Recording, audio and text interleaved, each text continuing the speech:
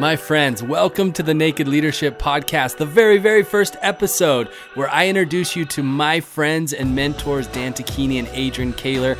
We have a fantastic conversation about their backgrounds, their experience, some of their doubts as they got into leadership, and leadership training and coaching. Just so much good stuff here. That's enough from me. Let's get into it. Here we go.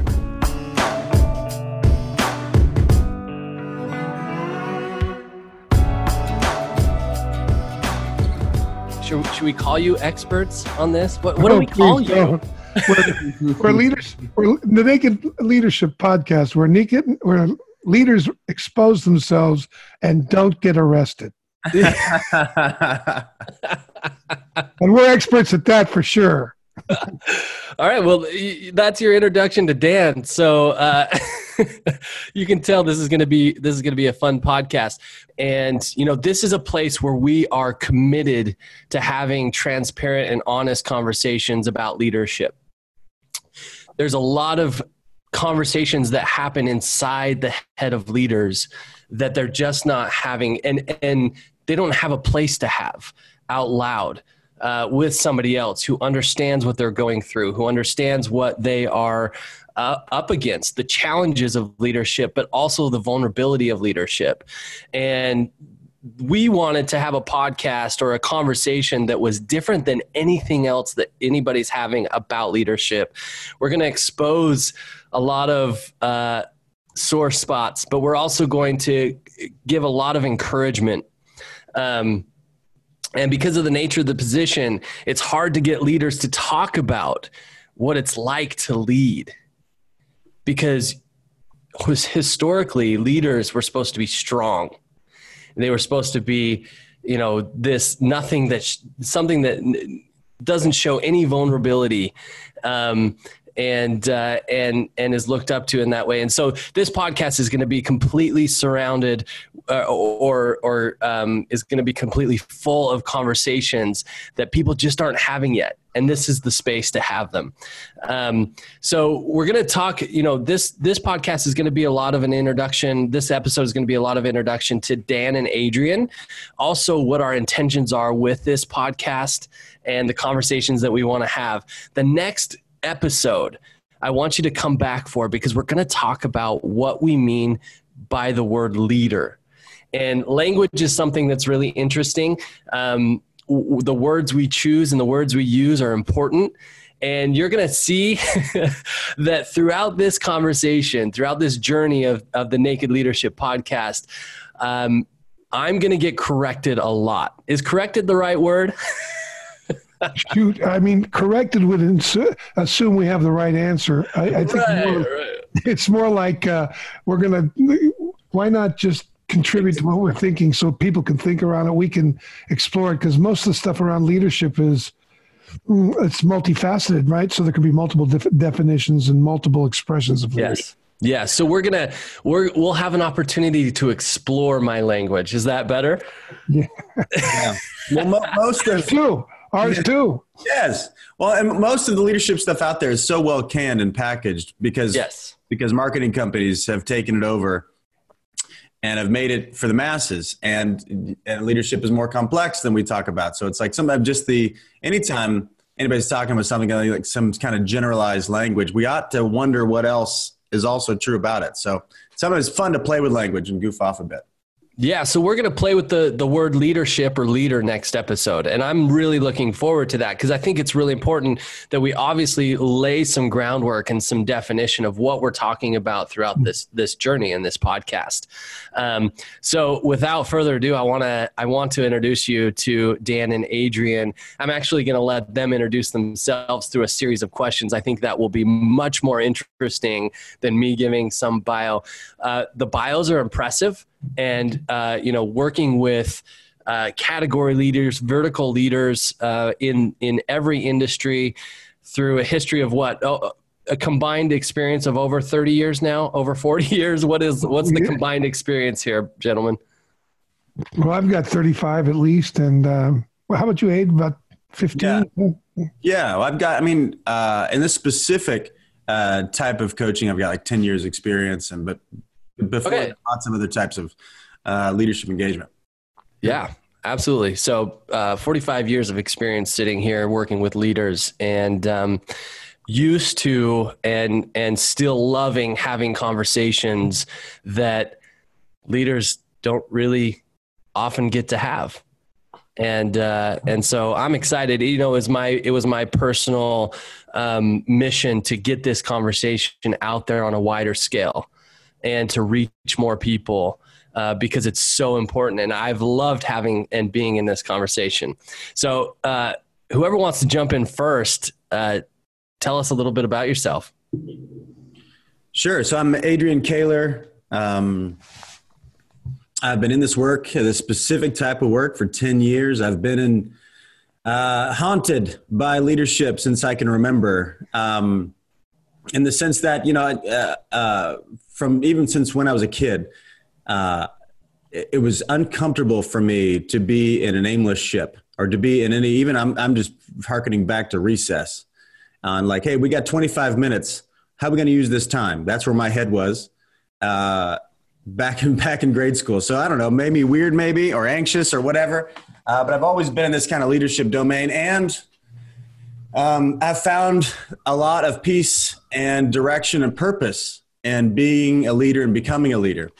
So by route about how to get here, you know, I've always been on the front lines in many different industries. So started out by being in the medical world and helping in high intensity situations and intensive care type or scenarios, helping families and people make it and survive and be on the front lines with them, and move quickly into more of a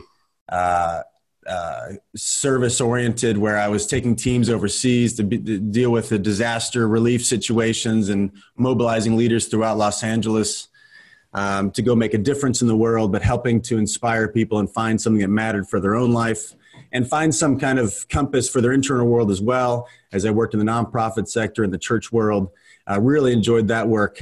And then from that, was invited to help craft a private foundation. So took a gentleman around the world, helping him get clear about what mattered most to him, and then create the opportunity to give a lot of money away and make a difference with a lot of people. And so built a staff and built a board and built that mission, and then sent it off. And then I left that to get involved in this work. And through that, that's where I met this guy, Dan Tacchini. So, and he and I hit it off right away. He came in and brought his expertise into that mission of that foundation we were running, which was in the prison system. So I got to see this kind of work really in the trenches, working with some guys in a very hard situation, coming from some challenging backgrounds, making some not desirable choices, doing a lot of damage, and how do you recover a life? And so then this type of work, this type of exploration on leadership and how you see the world and how you engage the world was something beyond anything I'd experienced before. And before that, I was teaching leadership around the world, leadership concepts, but there was a depth here in this exploration that was really compelling to me, both from I saw how it could affect others and just how it could affect me. And I needed the work. I needed to really have a process by which I could continue to ground myself in this chaotic world, and even in myself, and unlock my own mysteries of who I was and why am I here and what matters to me. And so that's how I got trained by Dan. He was a mentor of mine, became quickly a best friend of mine, and now a partner of mine. And we've been in this world working with top tier leaders since then. So we're going to get to hear a couple of prison stories, right, gentlemen? Sure. Yeah. A lot of great work done in prisons. Adrian, when you say you're haunted, you were, from the beginning, you've been haunted by leadership. Why do you use that word haunted? I think that's very relatable. Scary. That's why he's a scary dude. He turns those laser beams on you, man. Watch out. Yes. Haunted by leadership. I mean, I don't know. I wake up in the morning concerned. I don't ask myself to be concerned. I mean, my brain just wakes up and is wondering about things and wondering how things should be. and I'm in a conversation. Let's say I'm at an event and I'm angsty, and I'm wanting to make it matter. I bothered my family when I was a youngster because I was I was just bothered. I wanted to talk about how things worked and how friendships work, and a lot of that was internal for me, and some of that was external for me. So haunted by leadership, because it's like I got early. Nobody else is going to lead me the way I need to lead myself. And I didn't have the tools to do that necessarily. So it was like, okay, you got to get out there and take initiative, although you don't know what it's going to look like. You don't know how it's going to work. And it's full of fear and uncertainty and all such, but I got to jump. So, in the uncertainty of life, it's just like, I got to go. I got to make a decision here. So I guess kind of like that. I don't know if that makes any sense at all. If that just, yeah, I loved it. I love the visual that brings me of like, it's there when you go to bed and it's there when you wake up, and that's not of choice. Yeah. Well, I was just talking with a mentee this morning and talking about something that he's up to. And I said, hey, everybody does it this way. And then you get to decide, bro, if you want to be normal or not. And, I've just had such an aversion, or fear really, of being normal, of just being inside the middle of the pack. That's just been like fading into nothingness, or just being like everybody else. Just seemed to me, for whatever reason, like I was missing out or going to miss out on life, or not count or whatever, which is not necessarily a good thing. I mean, that's why it's a little bit of a haunting. It's just like, always, having a deep desire to grow, learn, expand, and on some ways, like to be seen, to be known, to be followed, to be respected. Like those things also, are underneath all that, which is, maybe like an ego side of it as well. But just to make it matter, I just didn't want to be normal. Yeah. I think that's very relatable to pretty much any of us that have aspired to leadership or had that haunting of leadership, of it just always being there and almost in an angsty way of like, just as you described, I'm not going to, if I don't take action now, every minute of my life, if I don't take action, I'm going to not matter. I'm going to not make the difference that I think I'm supposed to make, which can be a very unhealthy way to live. Yeah. Low high blood pressure. Yeah, exactly. So Dan, we've blocked out about an hour and a half for you to tell us a little bit about yourself. Yeah, right. Oh, it's easy. I was born, I was the first of the oldest. And I'm a little different than Adrian. I always resisted it because, I was always being like, what are you going to do with your brothers and sisters? And my mom was at an early age, manic depressive schizophrenic. So I found myself in front of leading, because my dad was gone all the time and working with my brothers and sisters. And so I've always found leadership to be something feeling a bit daunted by it, a daunting experience. Like, do I really want to do this? But like what Adrian was talking about, I've always been very autonomous. I want my autonomy, and I suppose that came out of my past somehow and how I related to it. And so I noticed as I got older, and I was kept being told I was a natural leader, which always made me leery. Like, what are they setting me up for? Like, if they just want somebody to go into the landmine field there, the minefield before everybody else. And then when he gets blown up, they know which way to go. So I've always had that kind of reticence, like, for me, but out of necessity, I think out of my own autonomy, and the people tended to follow. And I have resisted the responsibilities of that, mainly because I think down deep, I don't feel qualified, a lot of times. And, this crazy thing about leadership, it's really, a lot of it isn't about qualification. It's just about courage, a lot of it. And so I had plenty of that, even to the point of hubris. And I've always been quite clear and confident in myself, which often has taken the form of arrogance when I'm afraid, but also can come across as arrogant even when I'm confident. And I think that's also attractive to people when you go into something that's scary or unknown, that's challenging, and you've never been there before. To see somebody who's confident standing in it really does something, kind of brings your confidence up. And so I think I've always been able to do that. I know without thinking about it. And I think that's what people refer to when they say you're a natural leader. And a lot of times I'm confident about what I can get done, not because I'm skilled, but because I'm tenacious. I know I'll stick with it until it turns out, right? And that could be, like, okay, so what? We failed. Let's go again. And that's been a benefit for me. And then as I got older, I worked for an organization called LifeSpring many years ago, human potential movement, like Landmark and those trainings. I was a young man.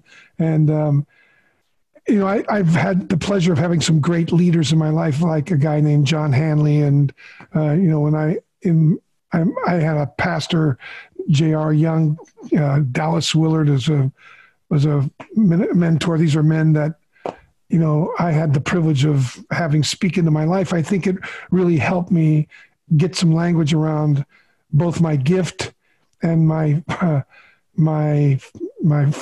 tendencies to my faults, if you will, the issues that I come up against, like, getting out there. And if something doesn't work, I could have a tendency to just go on ahead and take care of myself and leave people behind, that kind of thing. Seeing that and learning how to catch that, has been very beneficial. And it's great leaders in my life, I think, men and women. This gal, Kelly Poulos, I had the pleasure of working with at LifeSpring, and she just was tremendous about opening up ways of listening and being with people that I was neglecting or afraid of the vulnerability of. And she helped me see, and my wife has helped me see, that vulnerability really is a strength, and that your weaknesses can be turned into strengths if you're willing to hold in and keep your eye on the ball, if you will. Keep your eye on what's coming. So, I've had some real success that way. It's been wonderful. I think a great leader is successful because he builds great teams, and I've been able to have the privilege of working with some fantastic people like Adrian. And it's an honor to, sometimes I'll sit and listen to Adrian and go, how did I get hooked up with this guy? He's amazing. I mean, like, my dad used to have this saying, you know who you are by the people who are attracted to you. So, pay attention to that. And, so that's been the case. And I think I've had the privilege of walking with some really interesting and powerful people, men and women who are both, if you will, confident and at the same time humble, in the sense that they're willing to be corrected because something's more important than just them, right? Their family, their business, their team, something that a difference they're committed to making. And that willingness to come out from behind themselves, come out from behind who they think they should be or who others think they should be. It was interesting. Adrian used the word normal. And I like this.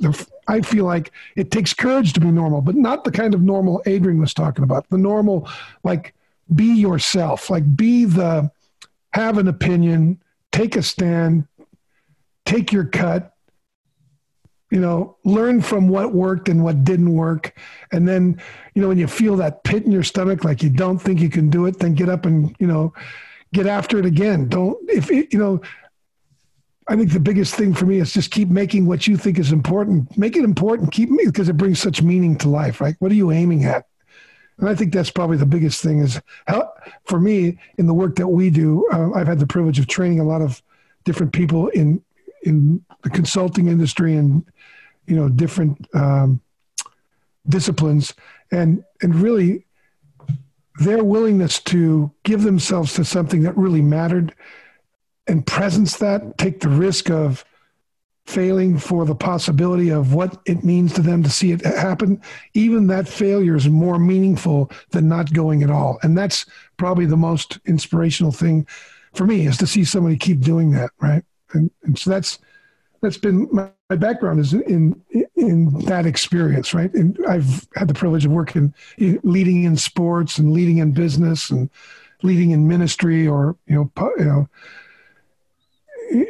out there making a difference, like Adrian was talking about. I've had the privilege of doing a lot of social type impact work, and that's how I met Adrian. In fact, he hired me to work with a nonprofit that he was leading, and we led together. We really had a great time together. That's where we really connected. At one point, we were talking, and he was like, "Man, I think I got to leave. It's time. I'm done here.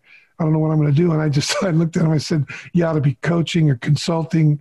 Man, you kill it in the first year." So that's how we met, and that's when he and I got a chance to work together on just developing his own coaching practice, and then eventually this consulting firm that we have. So that's kind of my story. And I'm sticking to it. That is, I'll just say this, that is scratching the surface. That's not even scratching the surface of Dan Tahini.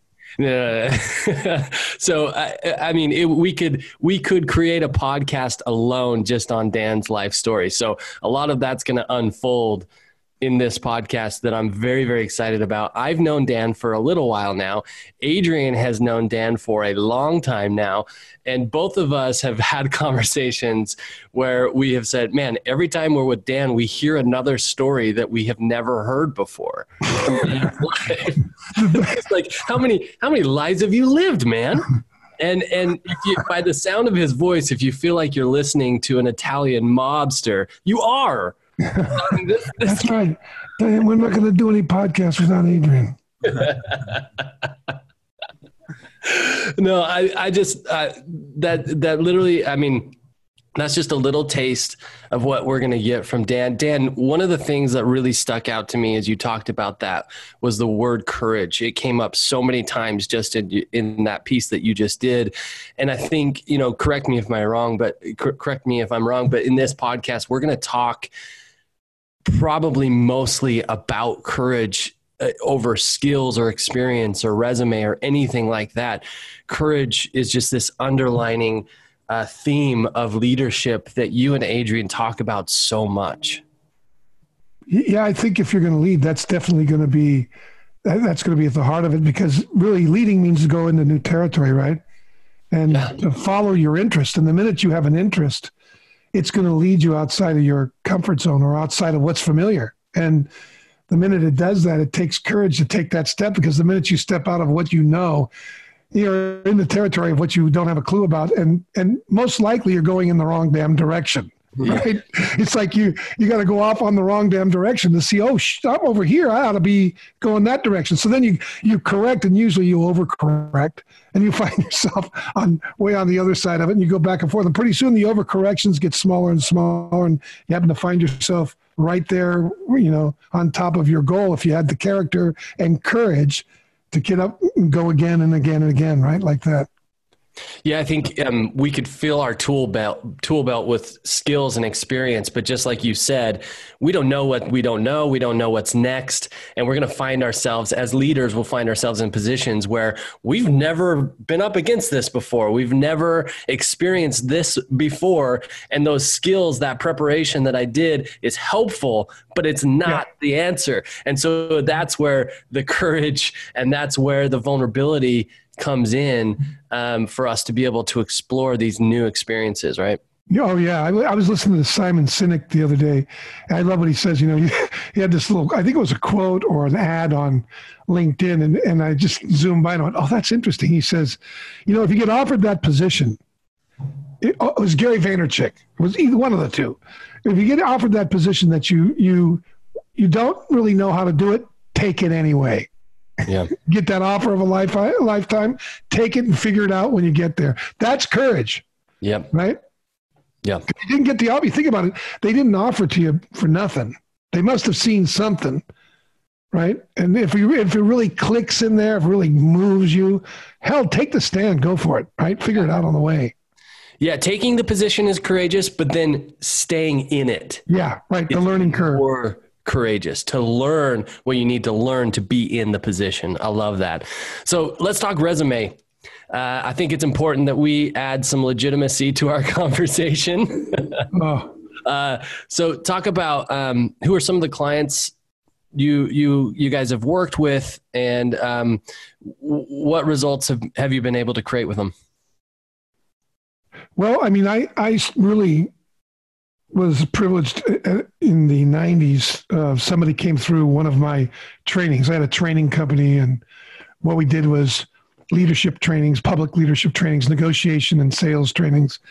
And this gal came through who was the HR director at ESPN, and she was very generous and brought me in, basically allowed me to answer an RFP and around restructuring and working with them in their finance department. And I was privileged enough to, to have that opportunity, and I won the contract. And so that got me into ESPN, and did a number of different types of work there, worked with their sales department quite a bit, did some negotiations between departments and between, I guess, other departments at Disney and so on, like that, like working together. And in doing that, I created a name for myself, and pretty soon Disney took me on, and I did some work there and developed a sales negotiation training at the Disney. They asked me to do it at the Disney University, which I was in Orlando. And so for about 5 years, off and on during the year, I'd go in and teach sections of that and work with executives on that, and picked up some coaching clients like that. And then, we've had a chance.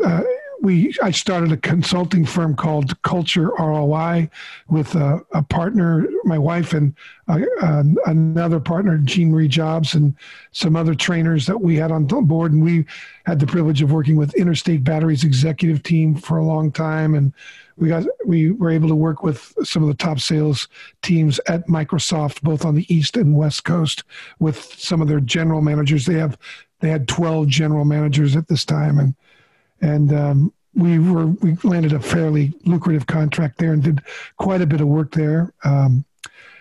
So been around a lot. We're working with a lot of name brands. You want to talk about them, Adrian, a little bit? Who we're working with?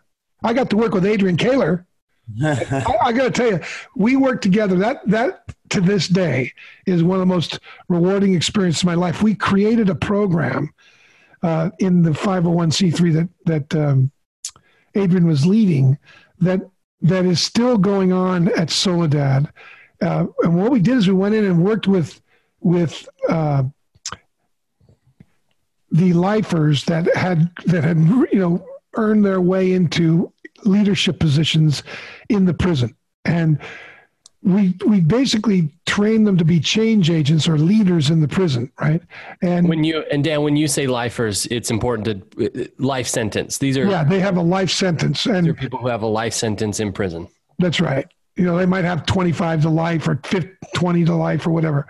And what we did is worked with them on about 20 of them, 25 of them over a 2-year period, and train them to do some of the trainings we do and to work and coach people, their inmates that wanted to move and integrate back into society, prepare themselves and use prison as, if you will, a jumping spot for their life, for their reentry.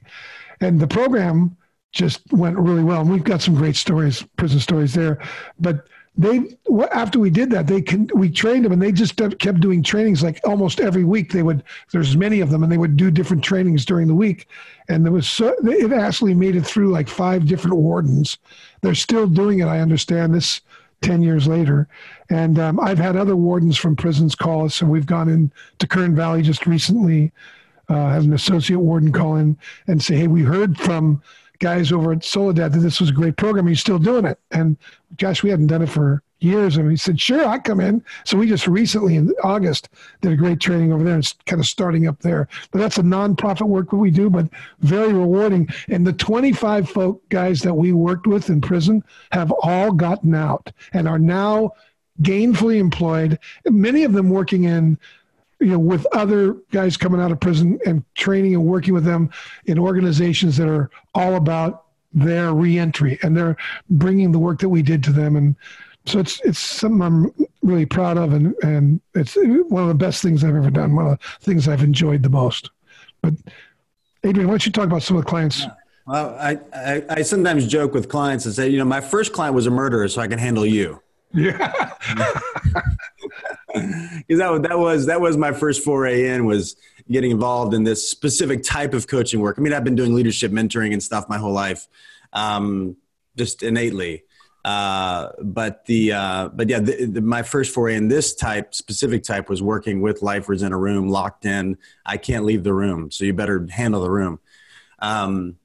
So I loved that work. I mean, when I first got started, after going through training, you just kind of jump out. I had zero interest in going and joining any kind of company that was pre-established. So I wanted to go out on my own and see what I could build and connect with. And so I just started in my own.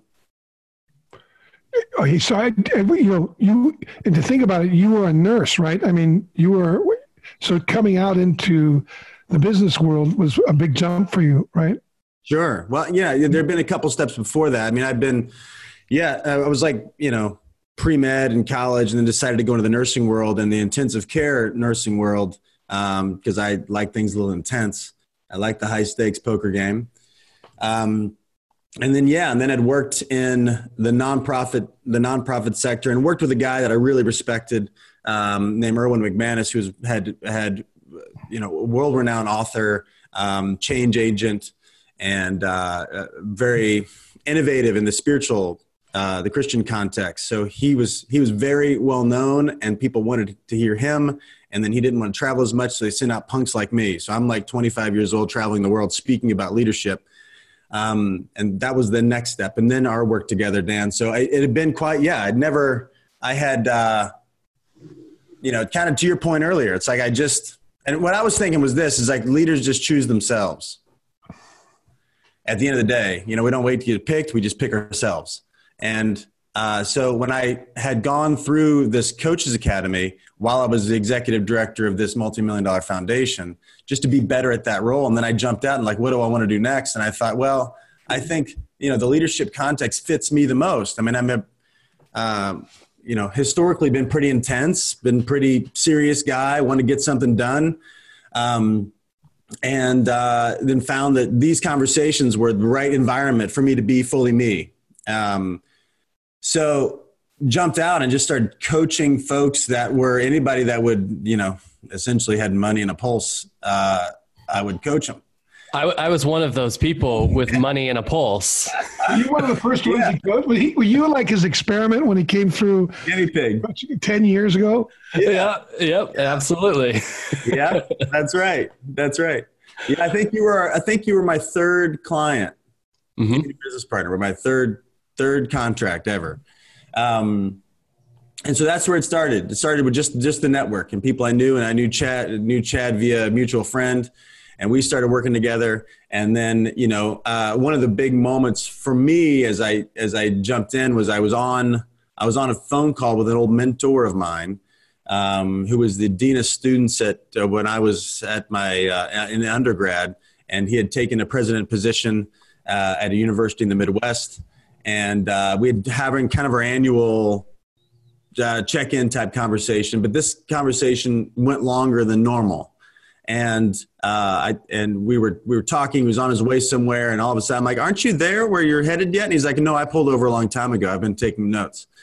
And anyway, it was just he became one of my clients then as well. So it was very interesting, and so I've been working with him and his senior leadership team for the last 5 years now. So kind of naturally had the knack for this thing, and I liked work. So I always followed working with people I wanted to work with.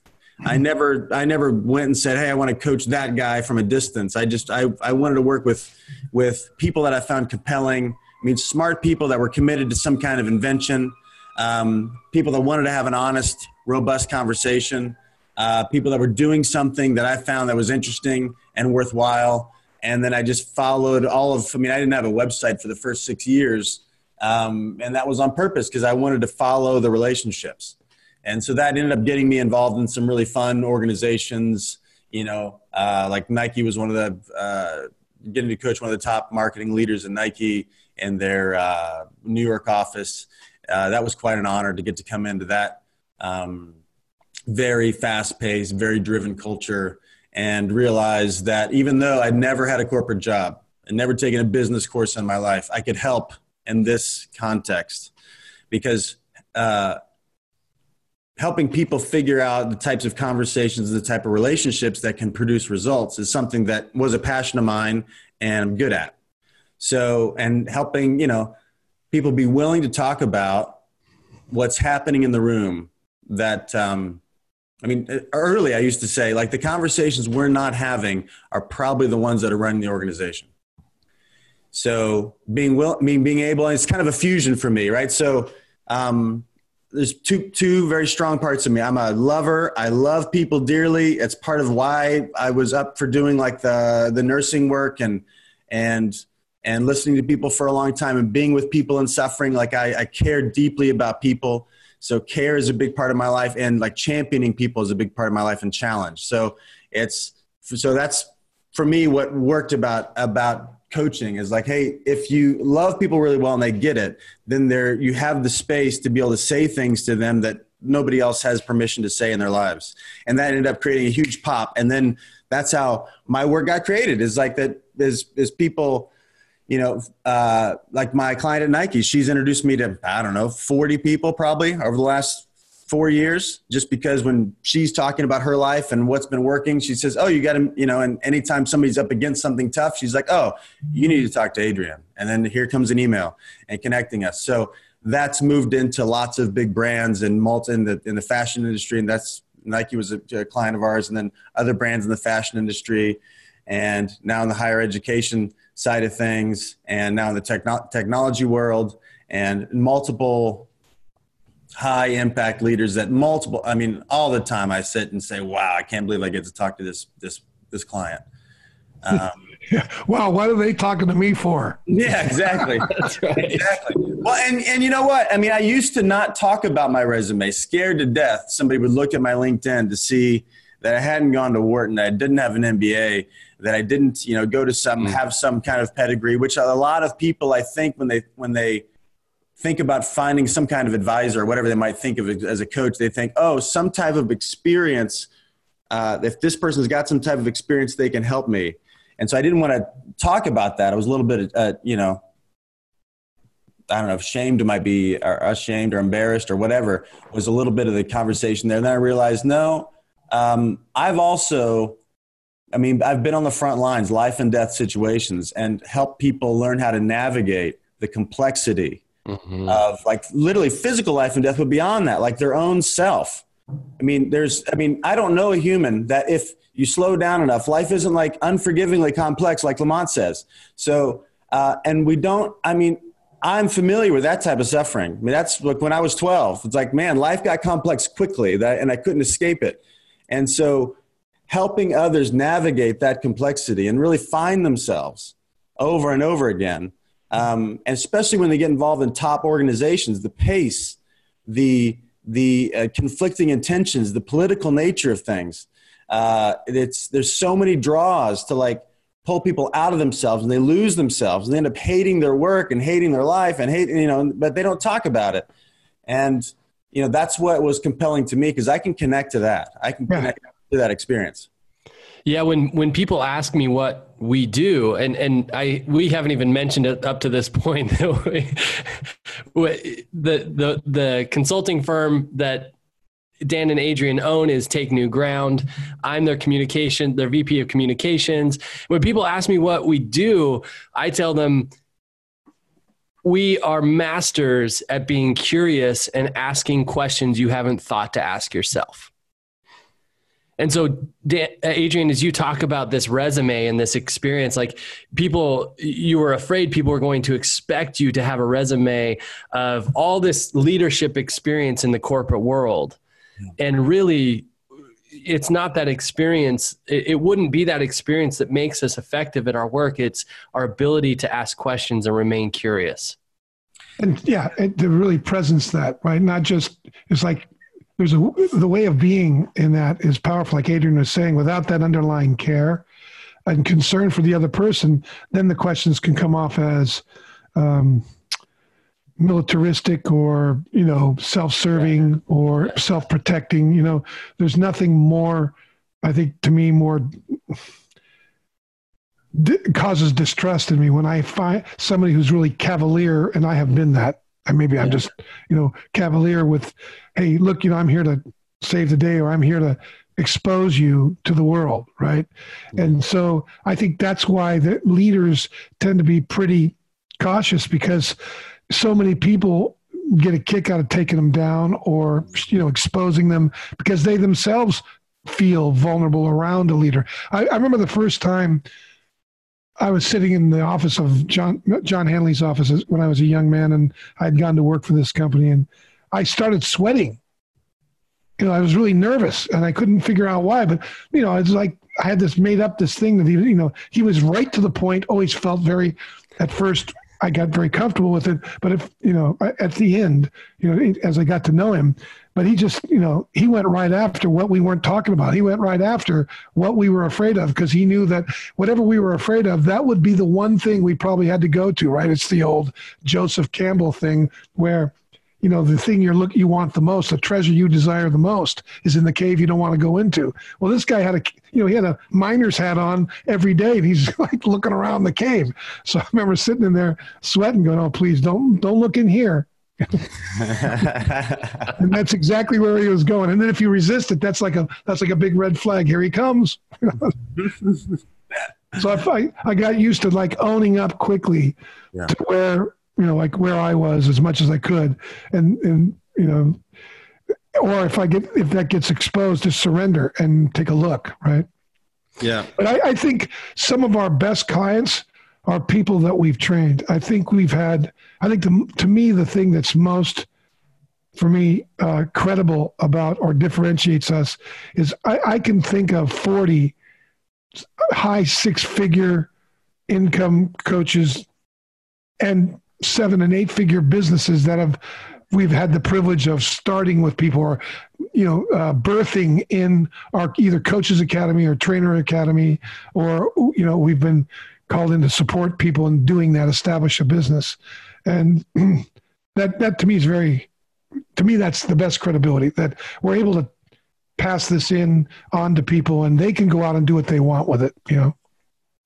Yeah, that's great. So let's talk about language. I mentioned early on in this episode the attention that both of you pay to language. And I was introduced into this world of paying close attention to the language that I used when I hired Adrian to consult me on my business.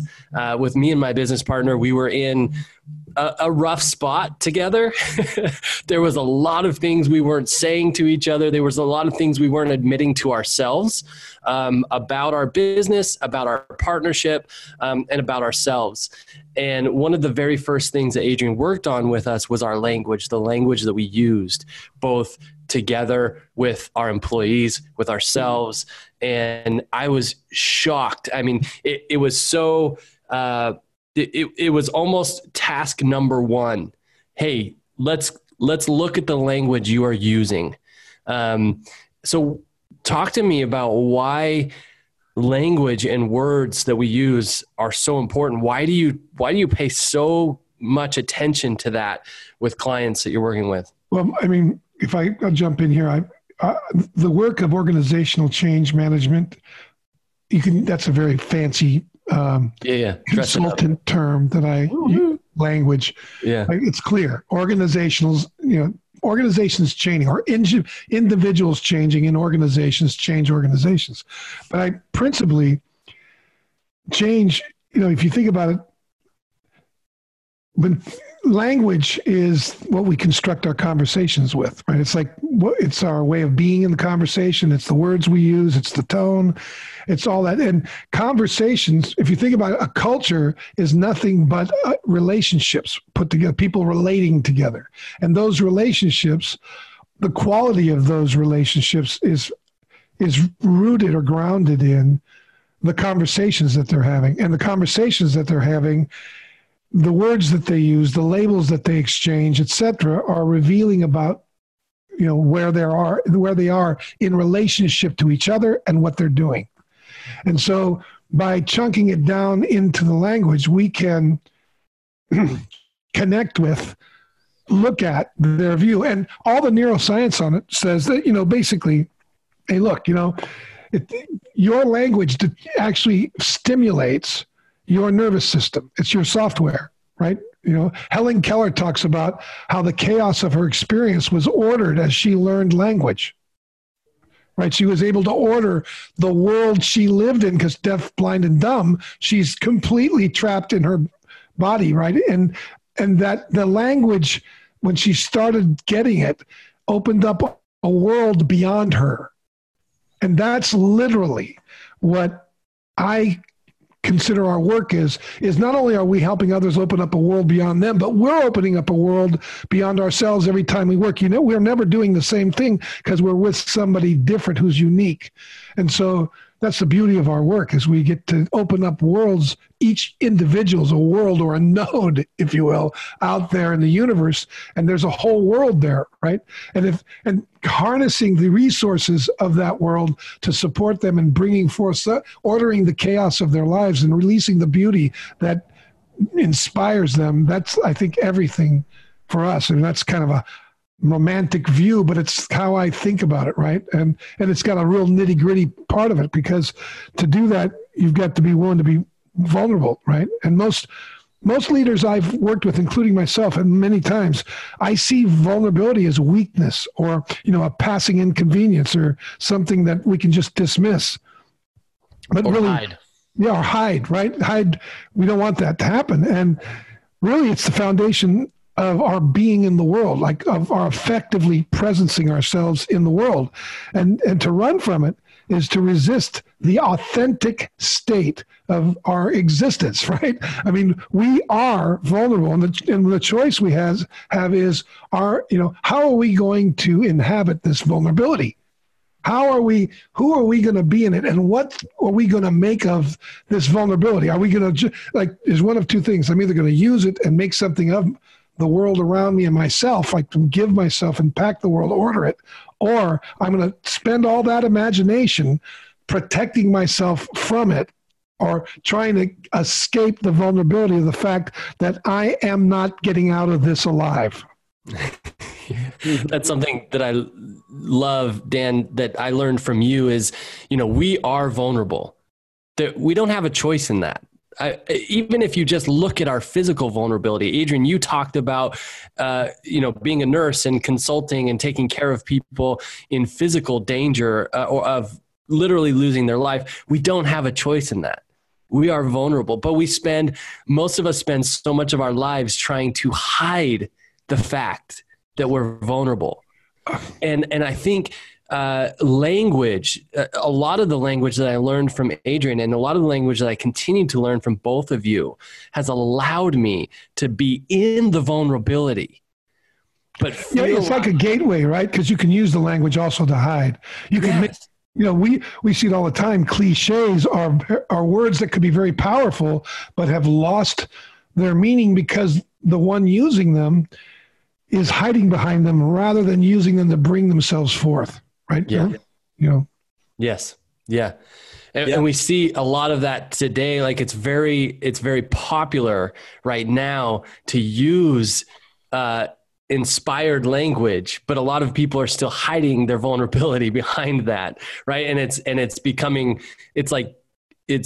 so commonplace that it's printed on t-shirts now. You can't go anywhere without, seeing a t-shirt that says be kind or good vibes only, or, that's those sort of cliches, which can be meaningful when used sincerely and authentically, but we're using that language to hide.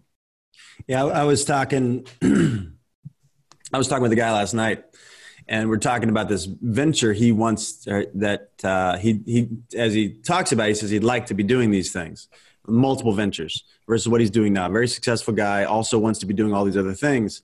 And when he talked about what he really wanted, immediately went to a lot of the things about why he can't do it, or why the things that are in his way, the obstacles. And I just said to him at some point, I said, those sound like very worn out stories. It was so fun. Hi, I'm Adrian. Hi, welcome. This was at a dinner party. I just thought I'd give you my opinion. It was a room of 8. But when I said that, he actually smiled because he knew it was true. To the point. Our stories about why we can't do or why things are the way they are, sometimes they're worn out stories, and it's helpful for me to know when I'm living in an ancient story, an ancient in the sense that, reasons why we can't, reasons why we ought to preserve ourselves, reasons why, all this kind of navel-gazing type stuff. Like, let's preserve ourselves, like we're going to get out of this alive, and there's going to be something left over. Right? Yeah, like some of these are really, ancient, like from the beginning of time. As soon as humans started putting language to their experience, they came up with reasons why they can't do things, or reasons why, things are the way they are, or why our complaints are the only option in town. That is ancient, but also even just for us, even the complaints about myself or what's wrong with me, or, why I can't. And, we've got a lot of well-rehearsed, worn out stories that at some point, I know when I'm bored with my own BS, man, I'm just bored. It's like, shit, I wish, and I give up my aliveness, whenever I just keep using an old line.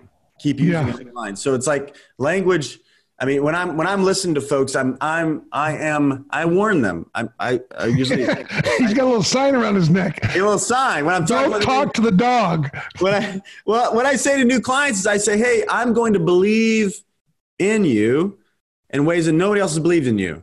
So get ready for that, because that's a problem. It could be a problem because I'm really going to believe in you. So, the problem with, I guess what comes with that is, because I'm going to believe in you, it means I'm also required not to believe you all the time. Yeah. Well, yeah, we're going to have an argument. I tell people, we're going to have an argument, and I'm going to be arguing. Here's how it's going to look. I promise you. You're going to be arguing for why you can't, and I'm going to be arguing and why you can. The question is, who do you want to win that? Because you're the only one who can decide that. I can't beat you. You have to decide you're willing to be, that's worth losing. That argument's worth losing. That's right. Yeah. Yeah. I think of myself, though, I deny my vulnerability or cover it up because, I want to close my heart off. I don't want to feel what I'm involved with, because I know when my mother was really ill, and ill meaning psychotically, she was psychotic at times, and going in to see her, I remember thinking, consciously making the choice, because she could tune in. She knew if you were bullshitting her, basically, if you were just, covering up. And I remember thinking to myself, I so don't want her to disappear on me. I'm just going to be very honest with her. Whatever came up, she didn't care. Even if it was like, hey, back off, Mom, or whatever, just get in her face. As long as it was real, she could tell, and she would be okay. She'd get the smile on her face. maybe she wasn't crazy. Maybe we were. But some of the time, my dad and I used to laugh. Maybe we're the crazy ones, right?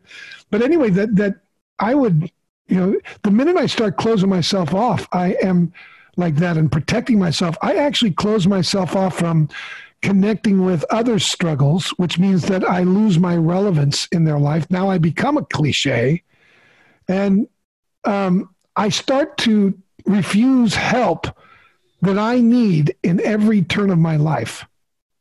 I can't receive it because I'm not willing to be vulnerable to the fact that I need it.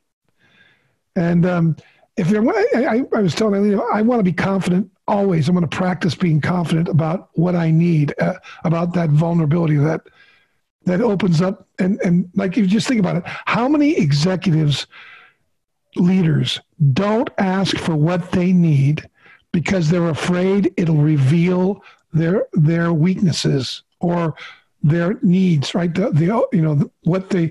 Their weak spots, their Achilles. And if you're in a highly competitive culture where people are dog eat dog, then all that learning goes away. All those resources for the organization and for the team and go away.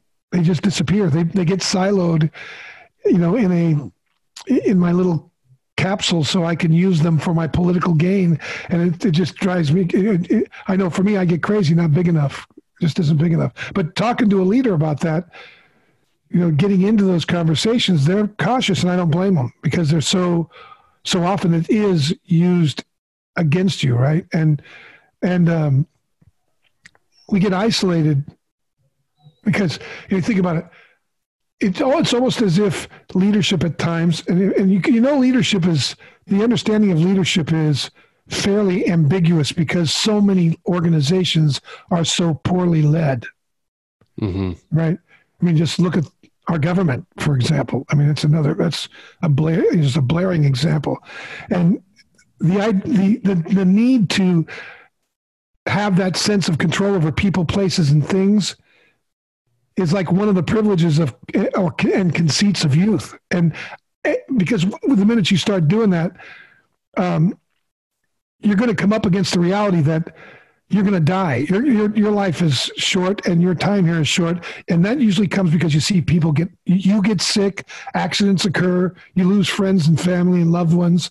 And so you start to lose that sense of immortality, and basically people aren't connected to you. Then you get really lonely because people they're thinking you're the one who's going to handle everything, right?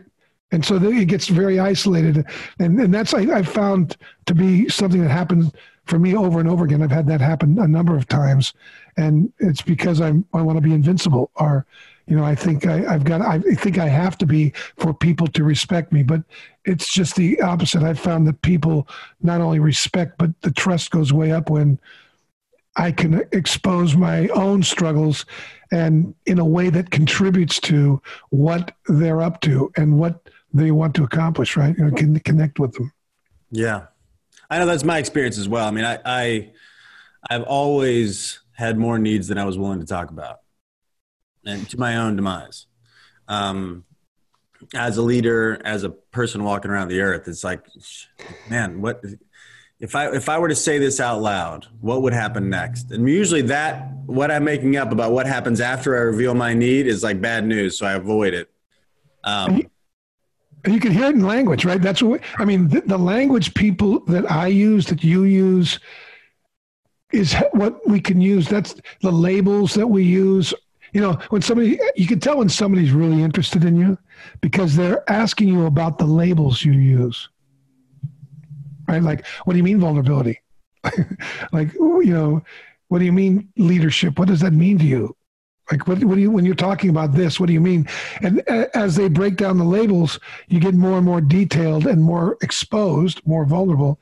Then the connection starts to fire up. Yeah. So let's do some context work here, if that's okay. We're rounding the corner on this first episode of the podcast. And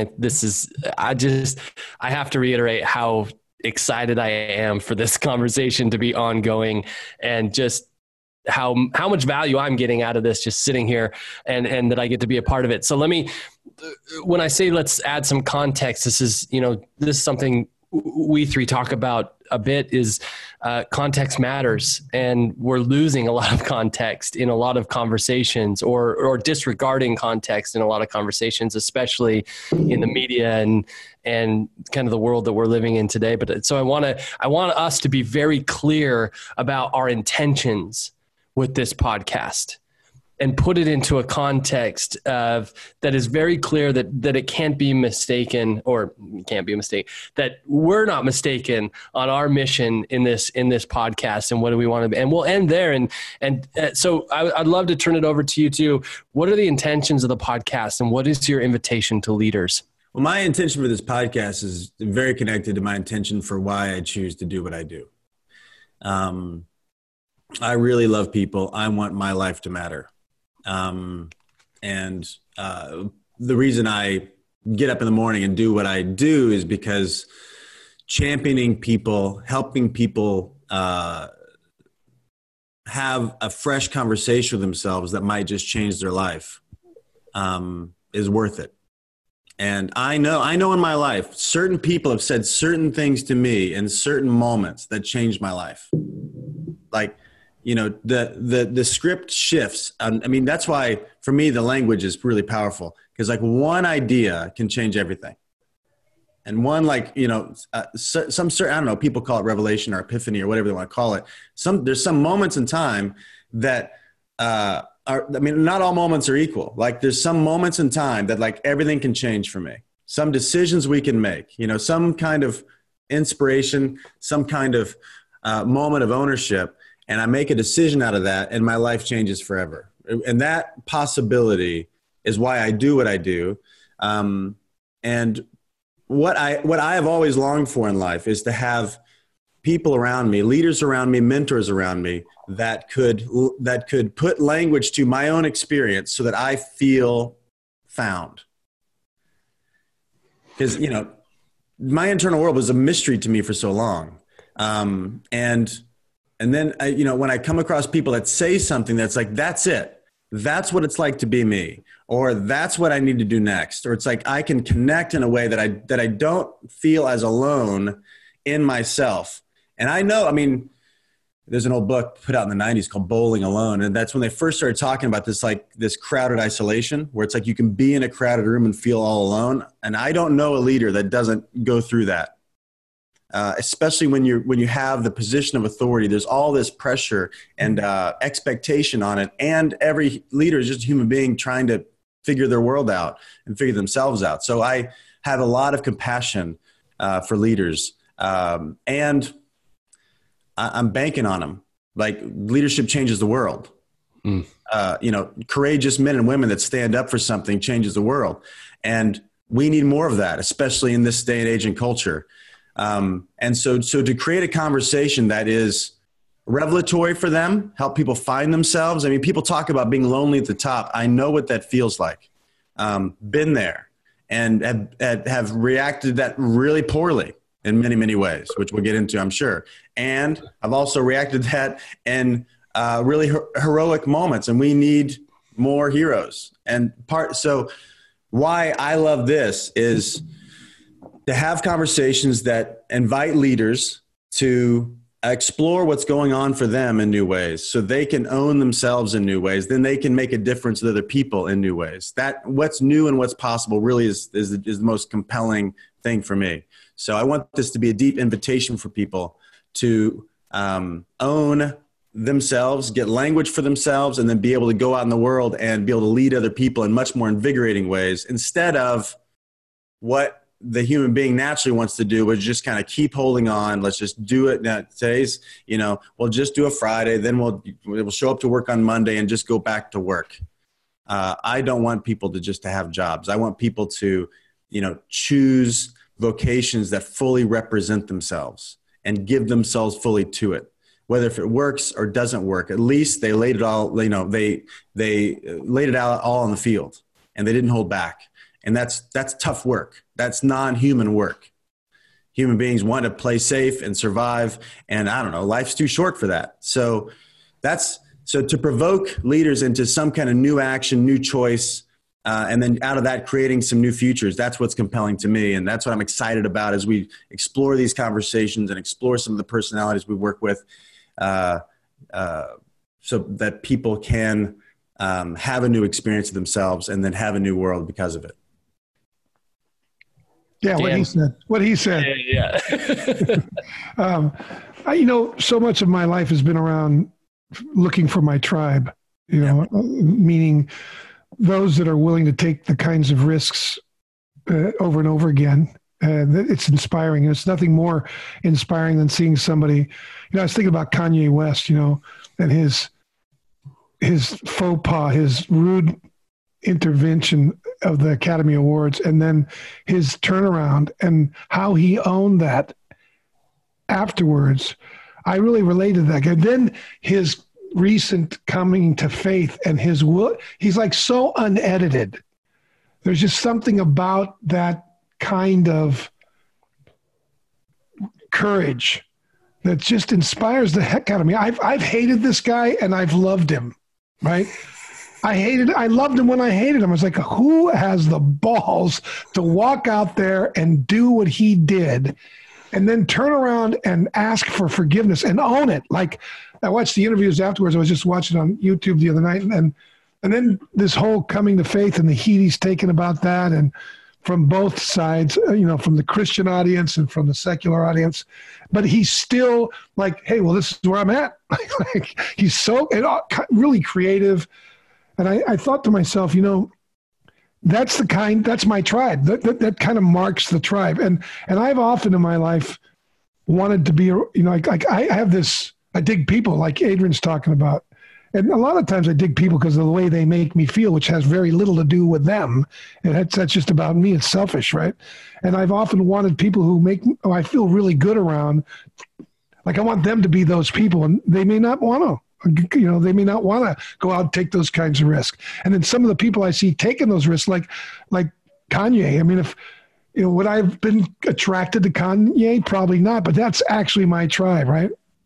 That's somebody who's willing to say what they think and then stand in it and what it brings up. And I'm really want the podcast to be that kind of invitation, because I think there's so much to be gained from those kinds of conversations. I know watching him has been so inspirational to me. And it's really brought me up against how often I shut down my creativity because I'm afraid that the people I want in my life won't like me.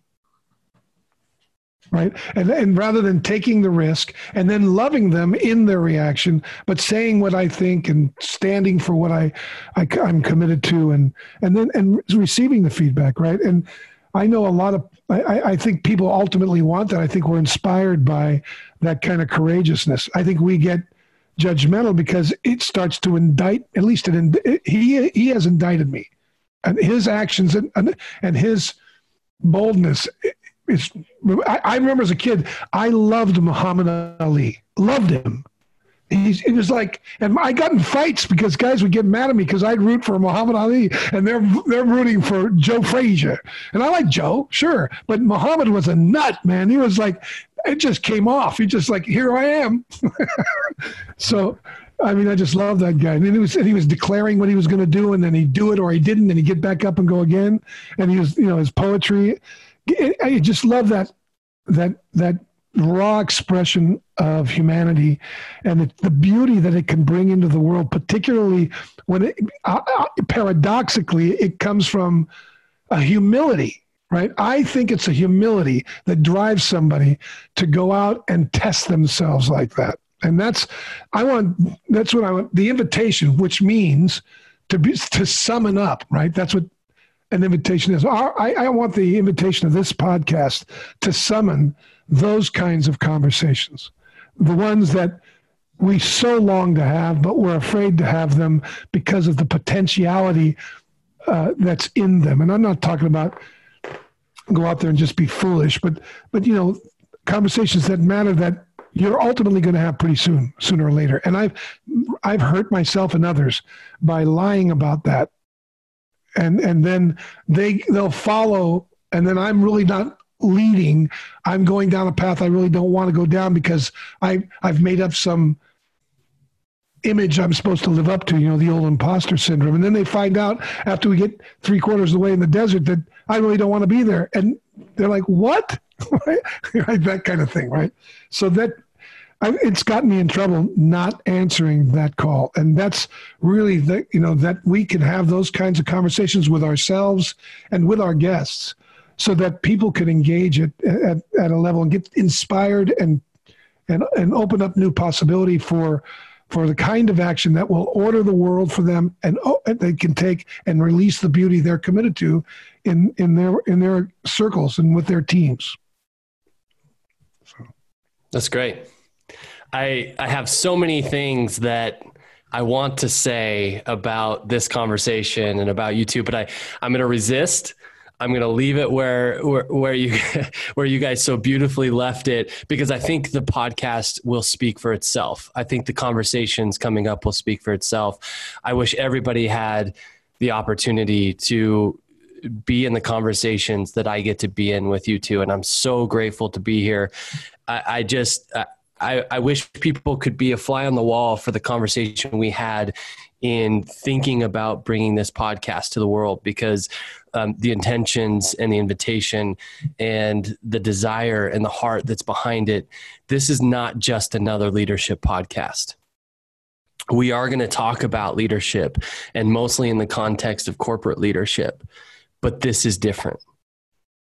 I want people to stick with us because they will quickly figure out that this is a different conversation, one that they've probably never had before.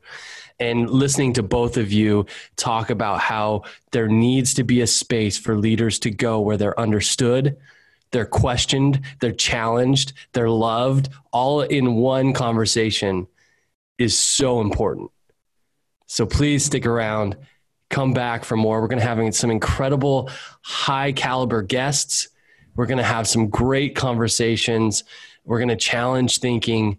We're going to talk about current events, things that are going on. It's just going to be so good. Not to build it up too much, no pressure here. But I feel like I'm just an audience member, so I can say all of these things. Dan and Adrian would never say these things, but we'll stumble our way in it. Yeah. Well, let's wrap this up, gentlemen. I love both of you so much, and I'm so grateful to be here. Thanks for the conversation. Excited. Thank you, Chad. I always appreciate your diligence and thoughtfulness, and I can't wait because you're very thoughtful. You listen well, and you'll ask the tough questions. One of the things I love working with you. So I'm looking forward to it. Thank you. Yeah. All right. Bye-bye, everybody. Ciao. Yeah. As I'm sure you can already tell, this is going to be one wild ride. Just from this first conversation, getting to know Dan and Adrian a little bit. We're so grateful to have you here. This is going to be an incredible journey. We have so many great guests and conversations planned. Next episode, we're going to talk about the meaning of the word leadership. How do we show up in leadership? We're going to do a deep dive into that word, that term, and create a foundation for what we're talking about there. Please connect with us on LinkedIn. All three of us, me, Adrian, and Dan, are all on LinkedIn. We're very active there, and we would love to connect with you there. Plus, there's a lot more great content for you to consume there as well. If you like this podcast, if this episode in this conversation has entertained you or helped you or supported you in any way, or you're excited, we encourage you to go to iTunes or wherever you get your podcasts and leave a 5-star rating and a glowing review. This helps us get the podcast out there. We want to build a community around it, and it really helps us do that. So thank you for doing that, and leave us a glowing review. Tell us what you liked about the conversation and the possibility of where this podcast can go. Thanks again for listening, and we'll continue the conversation next week.